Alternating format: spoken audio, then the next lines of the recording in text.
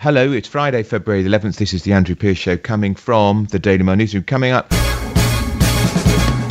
I'm talking to the champion runner Paula Radcliffe about why half-term next week is a great time for kids to get outside and start doing some exercise. We're talking about the latest in the cat kicker at West Ham United. And nearly 2 years since the first COVID restrictions were introduced, from today, testing measures for fully vaccinated travellers arriving in the UK have been removed. But still, it's not enough, say the aviation industry. Could we face peak hours electricity rationing? But first, she's finally going after huge pressure. Cressida Dick, the Metropolitan Police Commissioner, the first woman commissioner, has announced she's resigning after the London Mayor Sadiq Khan effectively said he had no confidence in her leadership. Why did it take him so long? So the Metropolitan Police Commissioner, Dame Cressida Dick, finally bowed to the inevitable and has announced her resignation. She said she had no choice after the London Mayor Sadiq Khan effectively made it clear he'd lost confidence in her leadership. She'd faced mounting pressure amid a series of scandals, including the murder of Sarah Everard by one of her officers and the report last week which found, quotes, disgraceful misogyny, discrimination, racism and a list of other sins among some Metropolitan Police officers at Charing Cross Station. Joining me now is Norman Brennan, who is a former Met Police officer and a campaigner on issues of law and order. Norman, did she have to go? And are you surprised she lasted as long as she did? Well, did she have to go? Well, I suppose the buck stops at the top. I think the pressure was so much so that I don't think anybody in her position or any other position, and I think Boris Johnson at this moment in time is a similar position, where the pressure gets so much that you just say enough is enough, because you actually become the story. And when you become the story, then all the issues that are concerning you and the concerning the organisation you head get put to one side, and that can never be right and that can never happen. So it was inevitable that she would go, but I'll be quite honest with you, it's quite a sad day for many people that actually know the goodness that she's actually done. Do you think there were positives to her time in charge? Absolutely. I mean, being the Metropolitan Police Commissioner is what we call within policing the poison chalice. You are pulled from so many directions. There are people that want so much from you that you almost become a politician. Every move you make is like playing political chess. If I make this move, will it upset this organisation? If I make that move, it'll upset somebody else. So you're often in an impossible situation. But she was very well liked by rank and file. And I was I'm very fortunate to have quite a high media profile. And I was one of the few that didn't jump on the bandwagon. And I'm not dancing on her grave today. I think it's a sad day, but as I said, she became the story. And there are so many issues that weren't really her fault. Sadly, it was frontline officers that sadly had committed some appalling crimes and behaved absolutely disgracefully, that she is the boss, so she's fallen on her sword. And as far as I'm concerned, and certainly the Met Police, it's a sad day. But for others, I'm sure they're quite pleased. What for the next commissioner, Norman, what do they need to be able to do perhaps better than Cressida Dick? Well, I don't know if they are going to do any better. The reason why Cressida Dick was given an extension by the Home Secretary of a further 2 years is because there was no person of such high calibre that could take on the role. So what does the next commissioner need to do? Well, what they really need to do, if I was the commissioner, is I would call in all of my supervisory ranks, sergeants and inspectors, and I will ask them this: is your obsession with promotion overriding your ability to run your shifts? Because if it is, the Metropolitan Police is not the job for you. But the majority of them, I would ensure that supervisors, leaders lead, and I would personally get out on the streets of London, probably for the next 6 to 9 months, and I would defend the Met. I will tell the public what we are doing, and I will also remind the public we're not a perfect organisation. We make mistakes. But what I would do, which is what I'm afraid the Met are not good at, is I would deal with crisis management. Crisis management is admitting your wrongs, admitting errors, but then reminding the public of the great work that the majority of the police service do. And then I would address the crisis management by standing in front of my officers and taking the flak. That's what the boss has to do, and that's what a new boss has to do. Will they do that, or will they just be a political pawn? Sadly, I think it'll be the latter. Just finally, Norman, Brennan, is there an obvious candidate to take over from Cressida Dick, do you think? I suppose if I look around the country, and I've been in policing for 43 years now, there's Nick Adderley, he's the Chief Constable of Northamptonshire. I don't think he'll move because he's very popular up there. He's a very good officer. I think he's ex-Northumbria and PSNI. Then there is a word on the street that Sir Hugh Ord, I think he was the ex-PSNI. He is someone that takes absolutely no nonsense. But the sad reality is, does the establishment want someone that's prepared to stand up to them, or do they want a poodle? The sad reality is it's the latter, but we certainly need someone that is strong in character, strong in nature, and is prepared to stand up and defend his staff when they get it right, and also admit when they've got it wrong, and reassure the public victims that we will do the best for them on every occasion, but we are human beings, and sometimes when we're not infallible, we make mistakes. Hopefully they will be in the few, but sadly there's been a few too many just recently, which I'm afraid has cost Cressida a job. Very interesting. That's Norman Brennan, who is, of course, a former Metropolitan Police officer and campaigner on issues of law and order. Thanks for joining us. Visit mailplus.co.uk to listen to The Andrew Pearce Show for free and in full, along with our other podcasts and video series. Remember to tell your Alexa speaker to play Daily Mail News.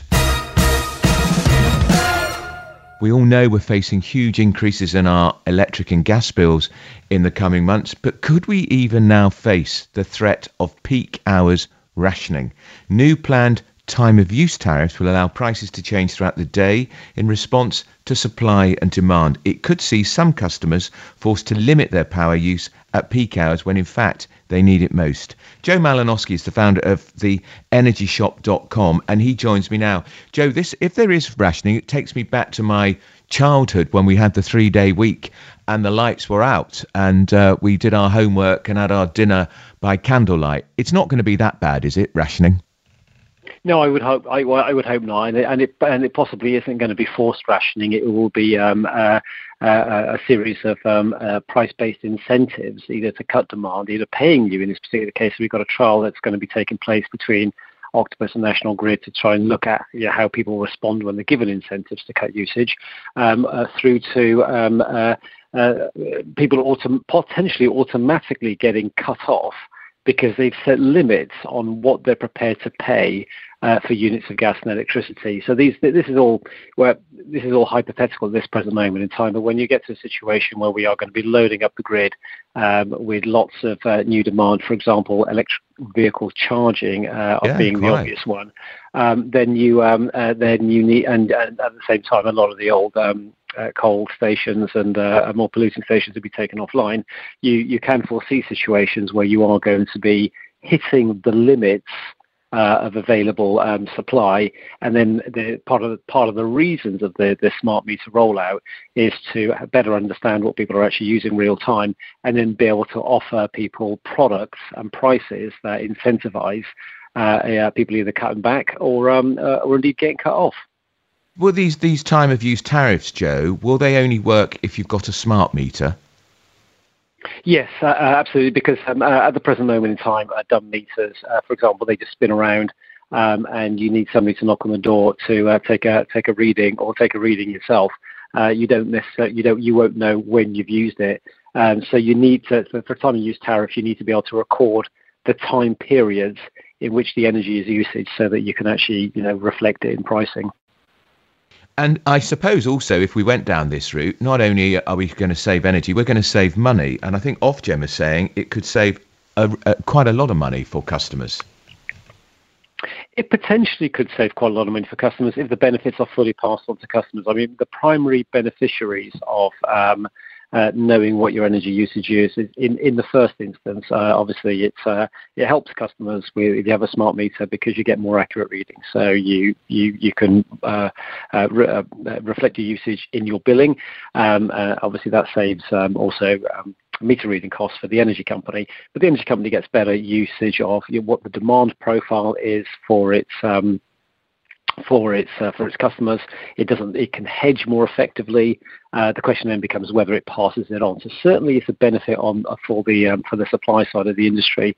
But going forwards, given the number of devices that continue to get plugged into the electricity grid, it starts to become essential that you have more real-time information to know how you're going to balance it, particularly when you're playing around. Sorry, playing around is not the right word, but particularly when you're trying to make decisions on big multi-billion-dollar investments in what is going to create that supply and where it's going to come from. And how quickly, Joe, will these time-of-use tariffs come in? I mean, are they imminent? Oh no, I think we are a very long way down the road on this one. This trial that's happening with National Grid and Octopus is really just to try and even understand and gather data.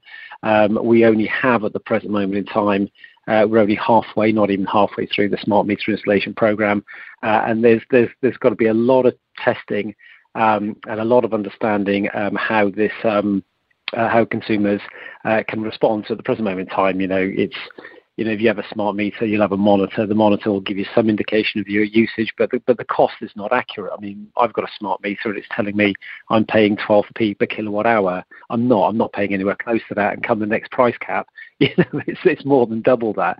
So there's a lot of new services that have to come in terms of the way consumers get to better understand that. And the industry, I don't think, is largely at this point in time, with certain exceptions, even set up to be able to offer these products, let alone operate them at their end. So we're a few years down the line yet, but the critical point being, we need to catch up very, very, very quickly because the load on the system is growing all the time. Just finally, Joe, we know the energy cap, the price caps, we know what happens when the energy cap is lifted. We're going to be facing huge bills. Some of us might be in fixed term contracts, which as they come to an end, what should we do? Should we shop around or do we just all stay put? What's your advice? Well, you can't really shop around at the present moment in time. And although there are some offers in the market, I would stay well clear of them for the time being. The reasons for this are as follows. The current price cap, the one before the big increase, is easily the best deal you can get at the present moment in time. And while you are still using the largest amount of energy of the year, because we're still in the winter period, you want to be paying the lowest possible prices. And secondly, the available offers at the moment still represent not just exceedingly poor value compared to the current cap, they're also not great value or actually poor value compared to the new one. So there's absolutely no reason to be doing anything at this point in time. However, given that the new cap is coming in and the suppliers do have some certainty about the outlook, there is... we think where we're a bit more confident that we will get some return of the competitive market in the coming weeks and months. And at that point, that will be the time to be able to reassess the position. But for now, stay put, do nothing, and we'll come back and let you know as things change. Very good advice. That's Joe Malinowski, who's founder of the energyshop.com. So visit mailplus.co.uk/subscribe to get access to our podcast, videos, opinion pieces and more. If you want to get in touch, tweet us at mailplus or me at Toryboy Pierce. So almost 2 years since those first COVID restrictions were introduced, the government has finally announced from today all testing measures for fully vaccinated travellers arriving in the UK will be removed. It means international travel will return to almost near normality for the fully vaccinated. Joining me now is Paul Charles, who's Chief Executive of the PC Agency, who's been leading the campaign to get our flights and air travel back to normal. Paul, are we back to normal or is it nearly back to normal? We're actually still a long way from normal, Andrew. The number of flights departing the UK for overseas is down 42% next week compared with 2 years ago at the same time, just before the pandemic began. So it's far from normal. And whilst it's very encouraging that the government have finally done away with these testing restrictions, there's still a long way to go before there's full recovery. Why is it still, is the number of flights still so low, Paul? Is it because people are just nervous about travelling, despite the fact the Omicron variant is fading in terms of how damaging it is to our health? There are still some nerves among travellers. The confidence has not been fully rebuilt, and it's going to take some time to do that. I think the government are clearly heading in the right direction by removing restrictions, But there's still a passenger locator form, which is a faff to fill in before you come back to the UK, and people are nervous. So the government's got to do a lot more yet to build that confidence so as to enable the airlines to put more flights back. And they need a global marketing campaign to show that Britain is truly open for business. It's the inbound tourism market that is not anywhere back to where it was, and that is why the numbers are still way down compared with 2 years ago. Boris Johnson in the comments at Prime's questions this week, Paul, announced that within a couple of weeks we're going to end the period for isolation if you're tested positive for COVID. Will that be a big step in bringing confidence back to the travel market and encouraging visitors to come here? I think that the UK has actually done a lot of damage through its various policies in terms of how attractive it looks. It's great to hear the Transport Secretary Grant Shapps say that Britain is now open for business, and I suppose it is, apart from the passenger locator form, especially if you're fully jabbed. But overseas, it's going to take a lot more to convince people that Britain is truly open. All they've heard about is government putting restrictions in, moving them around, having traffic light systems that were complex. And so it's going to take some time before the confidence is rebuilt among businesses overseas and tourists who, frankly, are looking at Britain at the moment and going, well, it's still a little bit complicated. There's uncertainty. I'd rather stay in Europe. And, of course, many of our visitors come from Europe. So, no, I'm sad to say it's going to take some time yet, and it's not as simple as just removing the day 2 restrictions. So finally, Paul, does the government need to actually have a marketing campaign overseas to point out that we are effectively going to be one of the most liberated countries in Europe and one of the first to lift a lot of these restrictions? Would that make a difference? I think there are 2 things the government needs to do. Yes, one is an international marketing campaign to show people that Britain is open, that it's not that difficult to come here after all.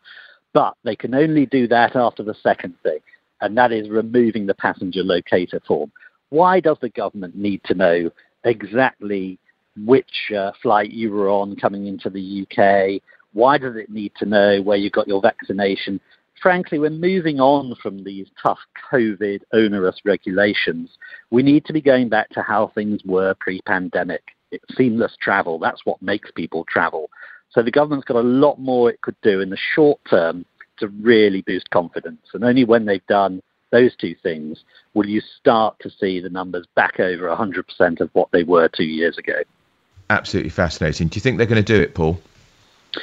I'm confident they will. I think the passenger locator form will disappear before the end of March. That would be a major step forward. And then they can do the international marketing campaign, which is so badly needed, and which the government first talked about 18 months ago in one of its task forces. We know government moves slowly, but let's hope they can speed up the chances of the campaign beginning. Let's hope indeed. That's Paul Charles, who's Chief Executive of the PC Agency. That time of the podcast when we talk sport with Matt Gatwood, who is the Deputy Sports Editor. Matt, will he or won't he play Kurt Zouma, that horrible footballer who kicked his cat and has been fined 2 weeks' wages, a miserly £250,000? Yes, well, as it stands, we think he will. West Ham and David Moyes, the manager, are digging their heels in over this one, and they feel that they find him, as you say, 2 weeks' wages, £250,000, and they feel that they're free to pick him to play against Leicester on Sunday, which is their next game. And obviously, the decision that they made in midweek when they had a game that was that came immediately after the video of Zouma kicking the cat came to light, they almost panicked and just thought, well, we've got to play him. Because they hadn't really, I think, realised the strength of feeling against the video. But what's more amazing, I think, is that now they've had a chance to sort of almost take a breath and see how furious people are about what's happened. They're still intent on playing him. So it does seem very strange that they wouldn't, try to diffuse the situation really by taking him out of the spotlight and certainly out of the team. But they seem intent on playing him. And I thought Moyes' reaction the other night when he said, well, he's one of my better players, kind of missed the point somewhat. It did somewhat, yeah. He's such a good player, but he should stick to kicking footballs, Matt, not kicking cats. Now, Arsenal, you must be pleased as an Arsenal fan. They actually won last night. Yes, they did. They won. They got their first win of the year, and in quite extraordinary circumstances to a degree, because they were 1-0 up at Wolves, who've been on a very good run, and Arsenal went 1-0 up, and they were in control of the game, really. And then yet again, Arsenal suffered a red card. Now, that's the fourth red card they've had this year. And as you know, there's not been that many games. So they've actually had 4 red cards and only scored 2 goals. So they've got twice as many red cards as goals. And last night was extraordinary, even by Arsenal standards. Gabriel Martinelli, their Brazilian winger, managed to get 2 yellow cards within 6 seconds of each other to get himself sent off. So quite extraordinary how Arsenal keep sort of shooting themselves in the foot, but at least last night they came through it and managed to get the 3 points, which puts them in a good position still in this race for fourth, which is very interesting. And especially it was a good week for Arsenal with Tottenham losing and Manchester United dropping points as well. So they're in a good position in fourth, but they've got to stop getting all these players sent off, otherwise it's going to catch up with them. And finally, Matt, it's rugby this weekend. We've got to beat Italy. We will beat Italy, but we need to win big, don't we? Well, they need to put on a show, really, after last week and the disappointment of losing to Scotland. They need to put on a show. They need to score lots of tries. They need to beat them heavily. But also, it will be fascinating to see at what point does Eddie Jones take Marcus Smith off. Obviously, he's been heavily criticised all through the week for taking Marcus Smith off when England were beating Scotland last weekend. He has this habit and this fascination with his finishers, or substitutes, as you and I would call them, or replacements. He calls them his finishers as they come on and finish the game. Well, now maybe he'll let Marcus Smith finish this game and let him go all the way through to the full-time whistle. But whatever he does will come under a lot of scrutiny after what happened last weekend. So, yeah, they need to put on a good performance. They need to win and win well. And hopefully, if they're playing well and Smith is playing well, Eddie might actually leave him on to see out the game. Fascinating stuff. You'll be glued to it, of course, Matt, won't you? I certainly will, just like you. No, I'm relying on your blow-by-blow account of the match to tell me all about it. When is the match? Is it tomorrow? Yeah, no, well, actually, England is on Sunday. There's a massive game tomorrow, which is France v Ireland, and the winner of that, you would have thought, will determine who wins the whole thing, who wins the Six Nations title. So that's the first one. You can watch that on Saturday, and then tee yourself up to watch the one on Sunday, which is England, Italy, and Rome. I'm getting my hair cut. Okay, fair enough. That's Matt Gatwood, Deputy Sports Editor. So after 2 years of lockdown and wretched social distancing, children, as a result, have become less fit, less healthy and even less active. Now, next week is half term for many schools across the country, and the champion long distance runner and Olympian Paula Radcliffe is hoping that with some motivation and a bit of help from technology, that parents will be able to get their kids off the sofa, off their iPads and get them outside, keeping them healthy, safe and active. Paula Radcliffe joins me now. Paula, I imagine when you were young, exercise, running, keeping fit was hugely important for you.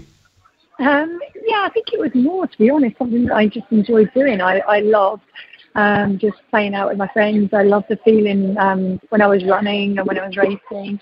And so it became a natural part of my life. And I think that's the key thing at the moment is the danger for kids that essentially had their physical activity levels and access slashed during the lockdowns. So they weren't able to get out and to be physically active. And once it stops being a habit and a daily process, and it's hard to get back into it and to reintroduce it. So I think that's my concern is the impact on kids of having that loss in physical activity, because as you said, I'm really well aware of how important physical activity is for kids and what a great grounding it gives you in terms of performing at school and physical and mental health, and then just growing up to interact better with other people. Now, you're championing the X5 Play. Now, that's a smartwatch which will enable parents to know the whereabouts of their children. It also, absolutely. I think, if you can explain, it also will motivate children to stay active. So how does it work, Paula? So it's your kid's first smartwatch. So it's available in e-stores from today, and it then has a SIM card in it. But it's a smartwatch strapped to the child's wrist, controlled from the parent's phone. So you program in the numbers that they're able to call and that they're able to receive calls and messages from, and you get a notification every time they make a call or receive a call. Plus you can track where they are at all times, so you can see their GPS location, their history of where they have been. You can set a school mode so it won't interfere with any of their school time. They will only be able to see the time during school, but the minute they come out, it will become active again. So they can call you to let you know that they're walking home on their own, and you have that reassurance to see that they're safe. And then the main thing for the physical activity is that it tracks their step counter. So even when it's in school mode, it's still tracking their steps. So they're running around the playground, they're adding it up. I will guarantee they will trash the parents hands down every time in the amount of running around that they will do during the day. And then that translates to X coins, which they will then go and spend in the Go Play store, which opens on a Friday afternoon after school finishes, and they can go out and essentially get prizes, buy themselves prizes with how much they've been physically active. Really clever, isn't it? And particularly they've thought this all through, doing it Friday afternoon after school finishes. Yeah. How many steps? I always make sure I do 10,000 a day, Paula. Do you have is there parents listening to this will be thinking, how many steps should my child be doing? What should a 13-year-old child, how many steps should they be doing every day? Wow, that is a really good question. I don't know. My son is 11, and he is most often above 18,000 steps a day. And at a weekend, he will be well into the 20,000s. I did a fun workout with some kids at the track on Wednesday night at Blackheath and Bromley Athletics Club, and we ran around for about an hour and a half, and those kids were up in that time, most of them to 5,000-6,000 steps. So I guess, if you're looking at around 10. But I think the main thing is that kids are naturally competitive too. So if they're competing with their parents, if they're competing with their peers to see who gets the most steps, that's a great way to get them all running around, being more active, without kind of pushing them to actually be training at that age. We shouldn't really be about that. It should be about moving and having fun. And now people know you're a famous champion runner, Paula. Do you still run every day or most days of the week? Yeah, I do. I run if I'm really busy or traveling and I can't fit it in, it's not the end of the world now. But I like to get out for a run every day if I can. Even if it's only a short one, so it might only be half an hour. I'm just going to catch up with friends while I'm running, or it might just be that I want to have some time to myself and just not have to talk to anyone or deal with anything. I just want to kind of just run along and just enjoy the scenery. And just finally, on that X5 play, if people want to buy one, where do they get them from? So you can find out all about it on the Explorer website. It is X. Plora, or you can go into your local EE store and they are carrying the X5 Play there, so they will talk you through it. They'll talk you through how to set it up on your phone and get you all ready to go with a reliable SIM card. That means that wherever your child decides to wander off to, you can keep tabs on them. Paula Radcliffe, the champion runner, talking about how kids can keep fit and also get rewarded for it at the same time. Thanks for joining us. Well, that's all we've got time for today. For the latest from the Daily Mail, download the Mail Plus app. Every weekday at 5 p.m, you can listen to me all over again. I am Andrew Pierce. This is The Andrew Pierce Show. I'll be back with you on Monday. Have yourselves a very good weekend and good night.